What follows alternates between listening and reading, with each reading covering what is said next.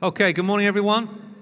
Good to see you all. If you have a Bible, please go to 1 Corinthians chapter 15. 1 Corinthians chapter 15. We are in our sermon series, He is Alive.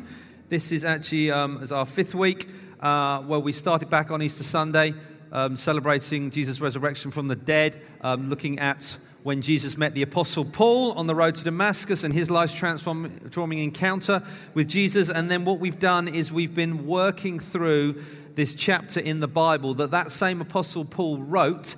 And what he wrote is the longest treatise on the resurrection of Jesus from the dead that we find in our Bible. So we thought it would be a good opportunity after Easter to look through that.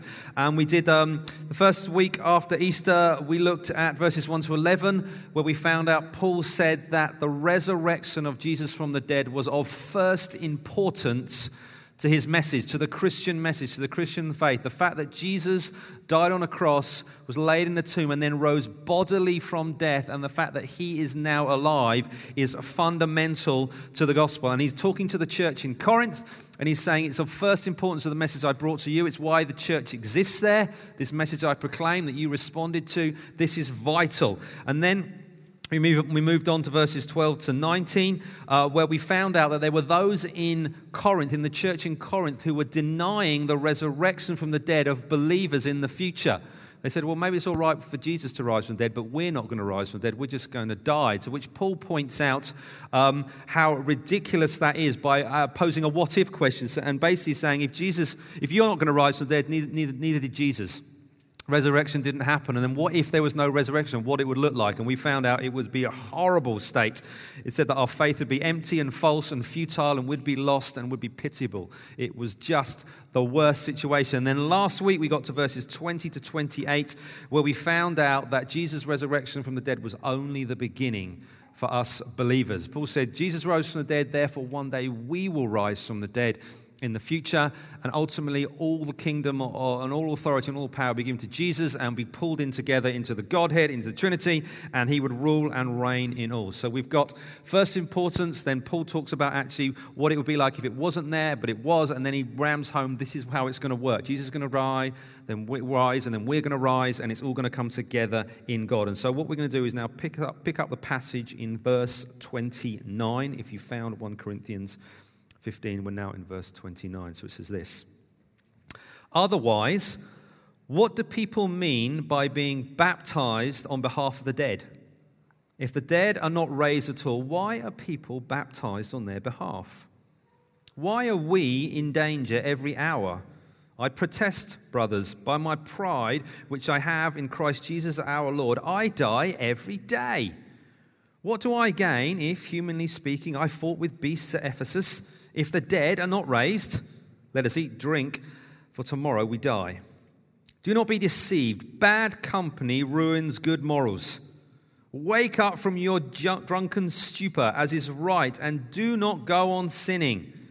For some have no knowledge of God. I say this to your shame. All right, let's have a dive in and see what Paul is saying today. Big idea. What you believe about the future affects how you act in the present. What you believe about the future affects how you act in the present. Or you could flip that around and say, how you act in the present reveals what you believe about the future. How you act in the present reveals what you believe about the future. And in this paragraph, Paul makes it clear that the resurrection of the dead is no small deal in terms of the Christian faith. It is vital of a belief in Christ's resurrection and therefore believers' resurrection in the future. Because what it does, if you don't believe that, if you want to, it undermines morals and character and values and how you act now. That's what he's going after. That's what he is attacking. And actually, the passage ends with almost an exhortation to holy living. So actually, what you believe about the resurrection affects how you live a holy life, a godly life. It affects the decisions you make here and now, which ultimately reflect on your faith in God. So what we're going to do is we're going to go through this passage. We're going to look at three things. We're going to look at worship, we're going to look at hardship, and we're going to look at holiness and how the resurrection shapes and affects them. Number one, worship. Okay, verse 29. You've got your Bible. We're just going to go through the passage. It says this: otherwise, what do people mean by being baptized on behalf of the dead? If the dead are not raised at all, why are people baptized on their behalf? Okay. It begins with otherwise. Otherwise, it means it connects it to immediately what we've read before, which was last Sunday, where Paul is talking about the order of the resurrection, everything ultimately being brought back into God and him ruling and everything being all in him. And he's saying, actually, this is connected to that. So what he's going to talk about now through this passage is connected directly back to that. And he's talking to people, he says. So he mentions that twice. And there, so he's talking to the church. And he's talking to a particular group within the church, this group who have been denying the resurrection, who've been spreading this false teaching by describing them as people. And he talks about baptism on behalf of the dead. All right? So this should make us stop and go, what? What? Because he says this twice in the passage. And what it means, if the plain meaning of the reading of the text is actually that some of them are being baptized on behalf of the dead, but this causes us problems because we have no clue what that means. There is no historical evidence, whether in the New Testament or from extra-biblical sources, about what this is. Scholars and theologians and commentators are stumped to the point where I looked this up in several commentaries, and I found that there are between 30 and 40 different interpretations of what that means. Bottom line, we don't know. We do not know who is being baptized, on behalf of whom, and why, and what the results were. We know nothing about it. What we do know is that Paul knows what he's talking about, and so does the church, because he doesn't bother to explain it. He's just making a comment. Like, if you believe in the resurrection, then why is this happening? And so everyone is in the know except us. So the Corinthian church is in the know. Paul is in the know. And so it's like, but what we can glean from the passage is there is a clear contradiction in Paul's mind from these people who are saying there's no resurrection from the dead and the practice that they are working on, which is some sort of baptism of the dead or what that means. Whether that's baptizing on behalf of believers who've died or members of family who he didn't make a commitment so people get baptized. We just don't know. But Paul is saying there is an inconsistency in your theology and practice. If you're going to deny the resurrection from the dead, why are you doing that? It doesn't work. It doesn't make sense. There has to be a connection between what you believe and how you act. And when it comes to baptism, just to spend a moment on baptism. Baptism is a Christian ordinance that was demonstrated by Jesus. He got baptized when he came to earth by John the Baptist. He then commanded his followers, the church, to be baptized, and also that the ones who would come after them. And if we look through the book of Acts, we see that was the practice of the early church. You believed Jesus is Lord, he is alive, and then you got baptized. It was an act of obedience, it was an act of faith, and it was an act of worship. As recognition of who God was and what he had done in your life. And the imagery of baptism, when you've ever seen it where someone goes down into the water, and they're completely submerged, it is an image of dying, an image of death. So they go and they die to their old way of life, and then what happens? We pull them out, we don't leave them there too long. Glug, glug, glug. Pull them out, and that is the image of resurrection. They're coming back to life, a new life in Christ. The old life has gone, it's died. You've died to your old way of life. That's common New Testament language. You are rising to a new life in Christ. And it also, it kind of mimics Jesus' resurrection, where he rose from the dead. But also it prefigures our resurrection at the end. So all this imagery is pulled together in baptism that Paul writes elsewhere in his letters, like the letters to the Roman church. And Paul is saying, well, if you're not going to deny resurrection, there's no point getting involved in this silly baptism stuff because they don't match. They don't connect. And the point he's making is that what you believe should affect your worship. It should affect how you worship and how you act and how you respond to God. And there were people in the Corinthian church who were saying there was no resurrection, but yet they were doing practices in line with it. And he's saying it doesn't add up. The resurrection should shape your worship, and your theology and your practice should match. And that's important. So that's what he talks about worship. Then he goes on to talk about hardship, verses 30 to 32. He talks about the tone change now. He's talked about people. And if you notice in your Bible text, he now uses I and we. It suddenly becomes very personal in what he's talking about. And he says, why are we in danger every hour? Effectively what that means is on a daily basis, I face the reality of death. Paul is making this point. If there's no resurrection, why is he doing what he's doing? Why is he the apostle to the Gentiles, preaching the gospel, planting churches, traveling around and enduring hardship of all forms? And if you're not familiar with the Apostle Paul and kind of his life and what he did, it'd be worth having a read of the book of Acts, particularly the back end where he kind of comes to the fore as a character in that. But he wrote in another letter to the same church years later, he wrote and he describes some of the things he had gone through for the sake of proclaiming the good news that Jesus is alive. And he says this, he said, with far great labors, far more in presence, with countless beatings and often near death. He says, 5 times I received at the hands of the Jews the 40 lashes less 1, 39 lashes. 5 times, do the maths. 3 times I was beaten with rods. Once I was stoned.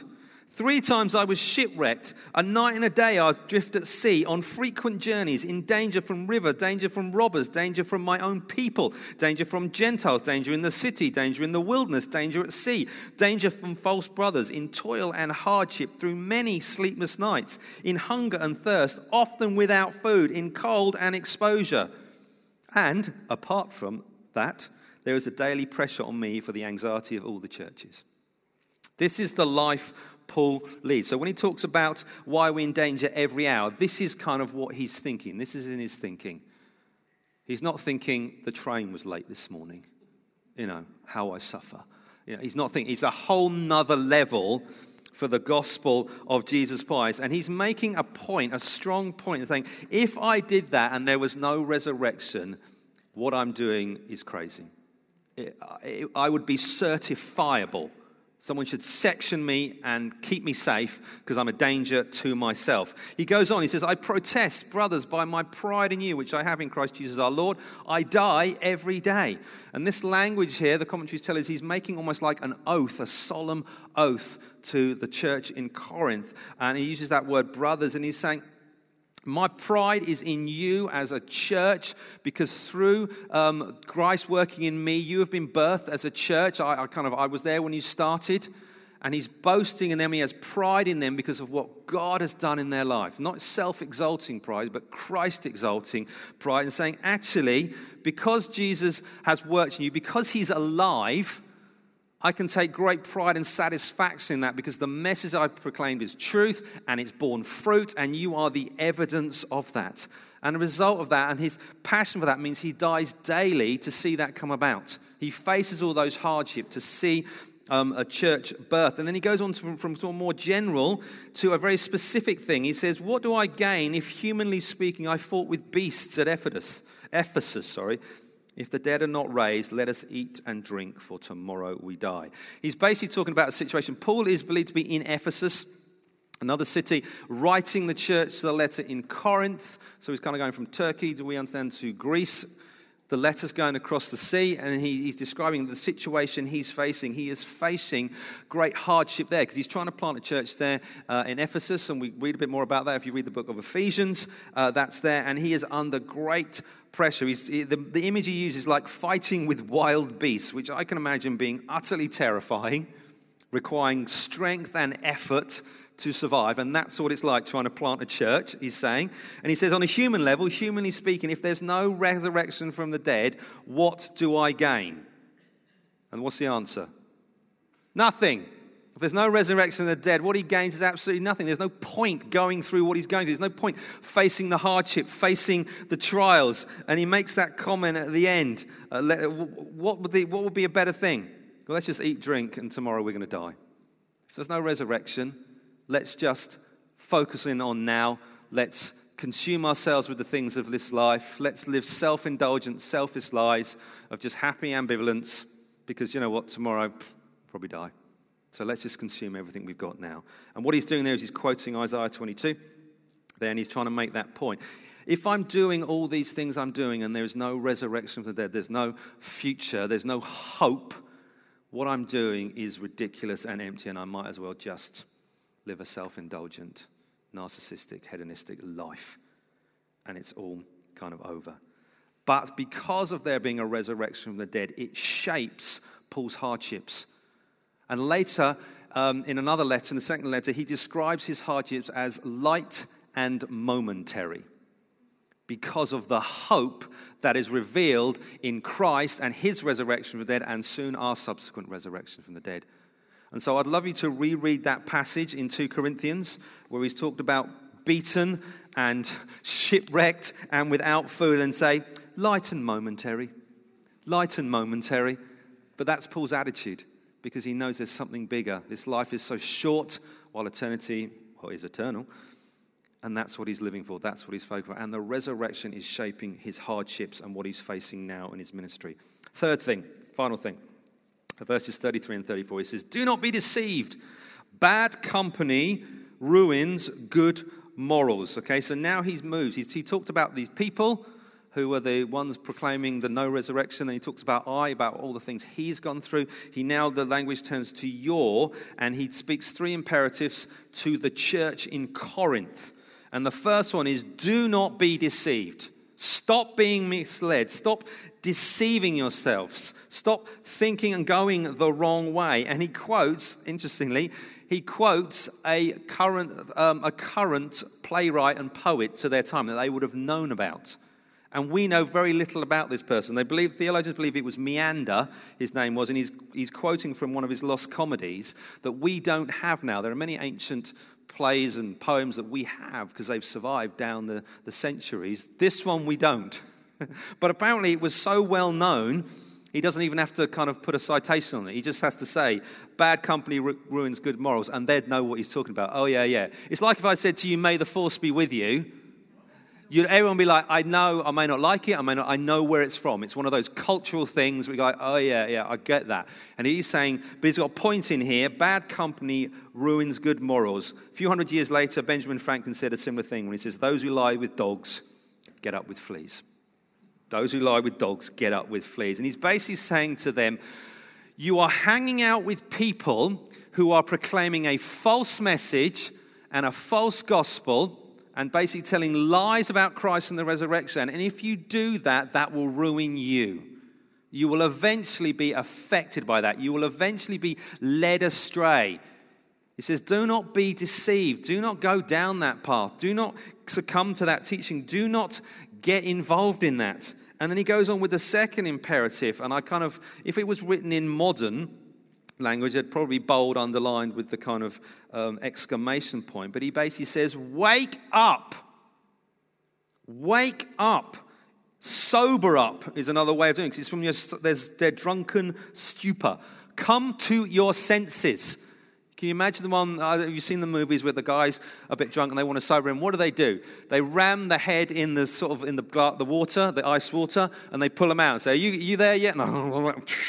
And they go in again, and sometimes it's a wake up, focus, give me your attention. He's saying you are being deceived, you're being led astray by a false gospel, a false narrative. And then he goes on to his third and final imperative where he's really specific. He just says, stop sinning. Stop sinning. What he's basically saying is that these people who are proclaiming this message, they are ruining you. They are leading you astray, and ultimately that is going to end up with you in sin. Offense to God. Sin is just the catch-all term the Bible uses for where we fall short of God's standards, where we sin and we break his commands. We fall short of what he's doing. It's also the word for the inward bias we have away from God and to the things of the flesh and the things of this world, and we don't want to honor God. We want to make good things, God things, and we do that. And he's basically said, stop doing that. Stay away from that, because what you believe about the resurrection is shaping your holiness. It's shaping your life.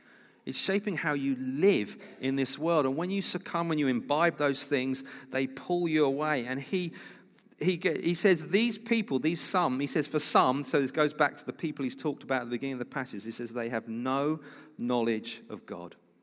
These people denying the resurrection, they're saying they've got no knowledge of God, which is a damning indictment on people who proclaim to be part of the church. So you don't even know God at all, yet you're proclaiming this false message. So there's the passage.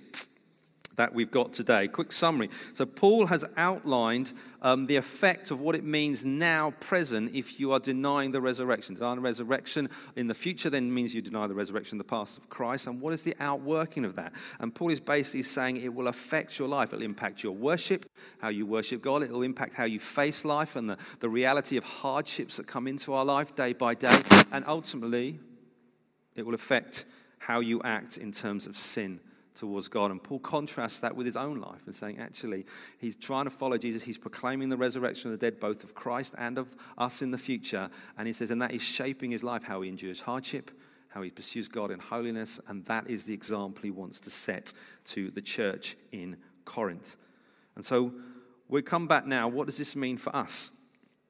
What does it mean for us? Paul's point is that belief affects behavior, and particularly wrong belief, unbiblical belief leads to ungodly and sinful behavior. And we have to challenge ourselves of our own beliefs. We have to challenge ourselves what we believe and how is that shaping our behavior. And Paul says in the other letter to the Corinthians, 2 Corinthians 13:5, he says this, examine yourselves to see whether you are in the faith. Test yourself.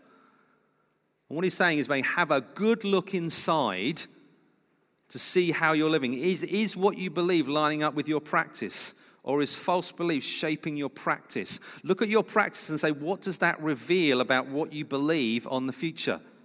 And so what we're going to do today is examine ourselves and have a little look at those things. You're welcome. Glad you came this morning. Okay, and we're going to look at three things. We're going to look at worship, we're going to look at hardship, and we're going to look at holiness. First one, worship. Worship is an act of faith, and it's an act of obedience, and it shows our devotion and our love for the Lord Jesus and all he's done. The Lord Jesus, second person of the Trinity, God the Son, he came to earth as promised, lived as a man, lived the perfect life, died in our place for our sin, rose bodily from death, ascended into heaven, sent Holy Spirit, God the Holy Spirit, third person of the Trinity, to be with us, birthed the church, and we now live lives accordingly when we repent in faith and follow him. And that's what we're to do. And one day in the future, he will return, judge all mankind, wrap all things up. And that day is only drawing closer. And so what does this mean for our worship? Well, the first thing, repentance and faith. It all begins there. We are to repent, which means turn away from our living life our own way, acknowledge our sin, and put our faith and trust in God. If you are a Christian here, you have done that. That's fantastic. That's a wonderful thing. But the challenge is, are you living a life of that? Martin Luther, at the beginning of the Protestant Reformation, wrote his thesis and nailed it to the church door in Wittenberg. And the first one says that God deems for Christians that all life is one of repentance. We live a life of repentance, constantly turning away from living our own way and putting our faith and trust in him, living towards him. And so if you are a Christian here, are you doing that? Are you regularly repenting of your sin, putting your faith in him? Are you getting into your Bible and praying daily, which is the word of God to us, which reveals all this to us that we can learn on? It transforms us. It shapes our thinking. Are you letting that shape your thinking? We've got another session of the Real Law School coming up soon. We've had a couple recently looking at prophecy and going deeper with prophecy. They've been outstanding. I've been there. I had nothing to do with it, but I attended. They've been brilliant. Learned loads from that. We've got another one coming up looking at salvation and baptism and the Holy Spirit and what that means in the life of a believer. That is for all of us to attend who are Christians here, to learn and grow in that. If you're not a believer here, I want to encourage you to make the decision to follow Jesus, to put your faith and trust in him, because without that, your future is empty. It results in nothing. And you don't want to face a holy God without an advocate to stand before you and plead your case. And that's who Jesus is. So you need to make a decision to follow him. What about baptism as an act of worship? If you are a believer and you've responded in faith, the next step is to get baptized. We have a date coming up, 10th of July, where we're doing some baptism. If you know you haven't been baptized as a believer, doesn't matter where that took place. I know I wasn't baptized as part of this church. That's fine. But you respond, you need to get baptized. We'd love to chat with you, help you with that. Make sure your actions line up with your beliefs. That's what we are to do. What about Sunday worship here? As part of your commitment to God is to be committed to his people, the church. That's what you got saved into, God's global community of his people, and that is then worked out in expressions in local congregations like we find here, all over the world. They are wonderful things. We are meant to be a part of God's family, actively working it out. And if we have made our commitment and faith and put our trust in him, we come here and become part of that family, and we join a local church and we join the congregation that is, and that's so we can work out much of what the Bible teaches about loving and caring and sharing with one another. It's where we sharpen one another and we grow to one another. It's where we sit under God's word and are transformed. It's where we come together and we worship and we pray and serve and love and care one another, and also the community around us, and seek to proclaim the good news to them. So I want to challenge you with a question: how do you treat God's church? Is this an afterthought? The irony is talking to people who are already here. I'm aware of that, but I'm just trying to challenge the bits you can't see. How do you feel about Sunday? How do you feel about it? Is this something that you fit in because you haven't got your hobby on this morning? So I'll go to church.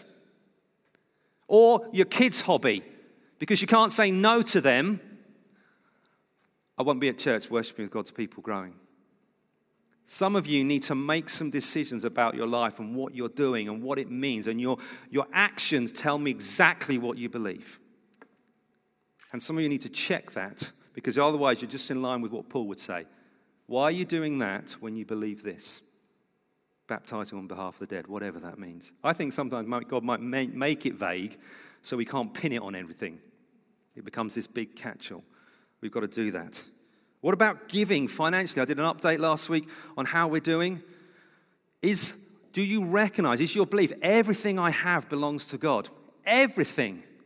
Not just your bank account, everything. Your life, your breath, your family, your car, your home, your job, even your mental faculties to just process this awesome sermon that is coming at you is all from God. But God demands something from that. So I've given it to you. You need to steward it and look after it, which means you have to respond in faith and obedience. How is your giving? Is it something, does God get your first fruits or your fag ends? Be challenged. Think about it. Does your belief line up with your practice, and vice versa? Second thing, hardships. Jesus said repeatedly that life would be hard, that life would be tough. He said, take heart, because I've overcome the world, and I'll be with you always by my Spirit, and I will give you the grace and mercy you need. But he never said this life would be easy. He even told us that we are to die daily, just like Paul wrote in that passage. And if we look at the example of Jesus, followed by the 12 apostles, and then people like Paul, and then the early church, it is a life of hardship and suffering as they seek to live out what it means to follow Jesus in this world. And we also have been through that. We've been through the pandemic. There's the war in Europe. There's the cost of living crisis. Everyone's been affected by that. And then on top of that, we have our own personal things that we're facing. We might find difficulties in family or work or health or emotional or mental or relational things that result in anxiety and pain and stress. We all have that in life, all have hardship. But what you believe about that affects how you respond. And the danger is, as a Western, entitled, comfortable society, we think that's what God wants because it's the air we breathe and the culture we're in. #blessed. That's what that means. That's not what it means to follow Jesus. We have a privilege of living in a relatively stable government society, and that's a good thing, and that's to praise God, and we should pray for our leaders, but that isn't all God's interested in. And the big question for all of us is how we handle hardship and adversity reveals what we believe about God and his message. And broadly speaking, what I've observed over the last 2 decades of doing this and being in pastoral ministry and caring and leading God's people, and there are 2 responses to hardship and suffering that come into people's life. One of them is people run to God and his people, and the other is people run from God and his people. And they're totally divergent. And what they do is they reveal what people really think and feel about God and his message. And I've seen people, witness people go through incredible pain and suffering. From thumbs that we could objectively say were smaller things to some that we can objectively say were massive, life-changing, horrific, painful events that you wouldn't want to wish on anyone. And you can see the two responses worked out in front of you. People who run to God despite their suffering, and people who run from God in their suffering. And the response shows what you believe. I remember being told in a youth group many moons ago, the image, which still makes me smile now, is that Christians are like tea bags, they said. And you're like, because you only know how strong they are when you put them in hot water. Our faith is tested by the trials that we face and the things that come on us. And it reveals us as believers. It exposes us on what we do in those times. Do you run to God and his people, or do you run from God and his people? Because I've seen people who things have come on and the first thing they've done is just drop the things of God, drop the people. They blame God. And they're facing pain. It's hard. It's horrible. You've ever been in pain. You know what that's like. But I've also seen people do the same, and what they've done is they've run to God and his people with the hurt and the pain and the suffering there in their lives. And the resurrection of Christ from the dead and our future resurrection needs to shape how we face what's happening now. Paul called them light and momentary afflictions. And he was beaten 5 times with 39 lashes, which was enough to kill a man. And he went through it 5 times, and then the shipwreck and all the other things. How are we processing the hardships of life? Because even if you're in a situation now where you're like, actually things are going all right, it won't last, said the encouraging preacher. It won't, because something's going to come up. It just is. And that sucks. And we try and insulate ourselves from that. But actually, that's just life. And in those times, that's when we need Jesus. And it reveals something to who we are. Last one, holiness. If we believe that God is holy, it should affect, it should be a response for us in that. And Paul simply said, stop sinning. Stop sinning. And he says, be careful who you hang out with, because who you hang out with affects your life. And the question that we need to push ourselves as we examine ourselves, who are you hanging out with and feeding off? So there's a difference there. We can hang out with people, we have work colleagues, we have just life. But who are you actually feeding off? Because he says bad company ruins good morals. And he says company, there's the idea of being together. He's being together. And he's saying, who are you feeding off? When you meet up with people, where's your diet coming? Particularly with believers. If you're with other believers. But do you meet up with other believers and never talk about the things of God? Never do that. That never comes up. We just happen to have a common kind of community. So we hang out together and friends and our kids are friends or whatever. But if you never talk about the things of God, what are you doing? Are you talking about, when you do talk about the things of God, are you just running down God or his church or his people or anything? Oh, they're not good enough, they're not meeting monies, they're not doing that, they're not doing that right, they're not doing that. If that's the puke that you're just pushing on people, get away from them. Because that will affect you. And it comes out of poor belief and poor understanding of who God is.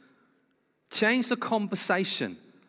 Change the conversation. Be someone who's known to build up and encourage, to inquire about how you're doing with God, how you're doing with reading your Bible. Can I pray for you? I love you. I'm for you. What can I do? Just encourage people. You're doing great. Keep going. Because that is what we do. Because that's what's going to lead to holiness. Because Paul says what you believe and how you act, that will affect your life. And some of you now know, even through this, that the conviction is God is on you and there is sin in your life. And you know you need to deal with it. The great news is Jesus is here to deal with that right here and right now. Because the Bible says if we say we have no sin, we deceive ourselves and the truth is not in us. But if we confess our sins, God is faithful and just. He will forgive us our sins and cleanse us from all unrighteousness. So you've got it all there, 1 John 1, 8 and 9, to deal with this thing. So you know there are things in your life. And so what I want to do to end, time to end, you mind the band coming back up? We're going to pray and we're going to make a response now. What Mel brought this morning I thought was brilliant in terms of God's here right now by his grace and he wants to look you in the eyes. And I want to call forth a response from you now to what he's been saying to you through his word. And maybe through the worship time before. And I want you to make a response. And just so we're clear, because it's that kind of morning, no response is a response.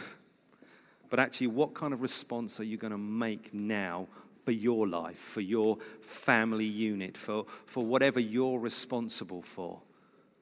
your workplace situation, your friendships, your kids, anything. How are you going to respond to what God has been saying this morning? So do you want to stand? And I'd love to pray for you. I would love to pray for you. So just want to close your eyes. If it helps you, open your hands, or just kind of whatever it needs you to do to sort of engage personally with God. The good news is he loves you. He's for you. He wants to see you grow. He is all over that. He knows everything that's going on, every hurt and pain and suffering and trial that you're going through. He knows all about it, and he's with you in it. Those 3 Hebrew boys who were thrown in the fire, God didn't get them out of the fire. He went and jumped in. I'm here too. I got you. And so I just want to pray now for you guys, and you do a little business with the Lord. And it's between you and him and nobody else. But he knows, and he's watching, and he wants you to respond. Lord, I want to thank you that you are good. I want to thank you that you want good for us. I want to thank you that you want to call us into deeper relationship with you. I want to thank you want to call us into deeper worship and deeper holiness. Lord God, you want to teach us what it means to follow you in the face of trials and suffering and pain that we will all face regularly in this life. Lord, we thank you that you are the God who rose bodily from death, and that based on that hope, we can look forward to the one day we will rise too in you. Hallelujah. That's good news, Lord God. But as we stand here now, Lord, we want to confess our sin to you, where our behavior doesn't line up with our beliefs, or the other way around, our beliefs are wrong, which is affecting our behavior. And if you know what they are and you know what those things are, just confess them to God now. Just say, this is it, and I'm sorry. Be really specific. Lord, I want to thank you that when we confess, you forgive us and you cleanse us from all unrighteousness. We can stand before you righteous and holy as God's people. Lord, that is such a wonderful thing. Lord God, we ask you, fill us with your Spirit now that we may walk in your ways, that what we believe about you shapes our life. And the false things we believe about you, may they be put aside and fresh ones come in, that our life may be a resurrection-shaped life for your glory, Lord. And God's people said, amen.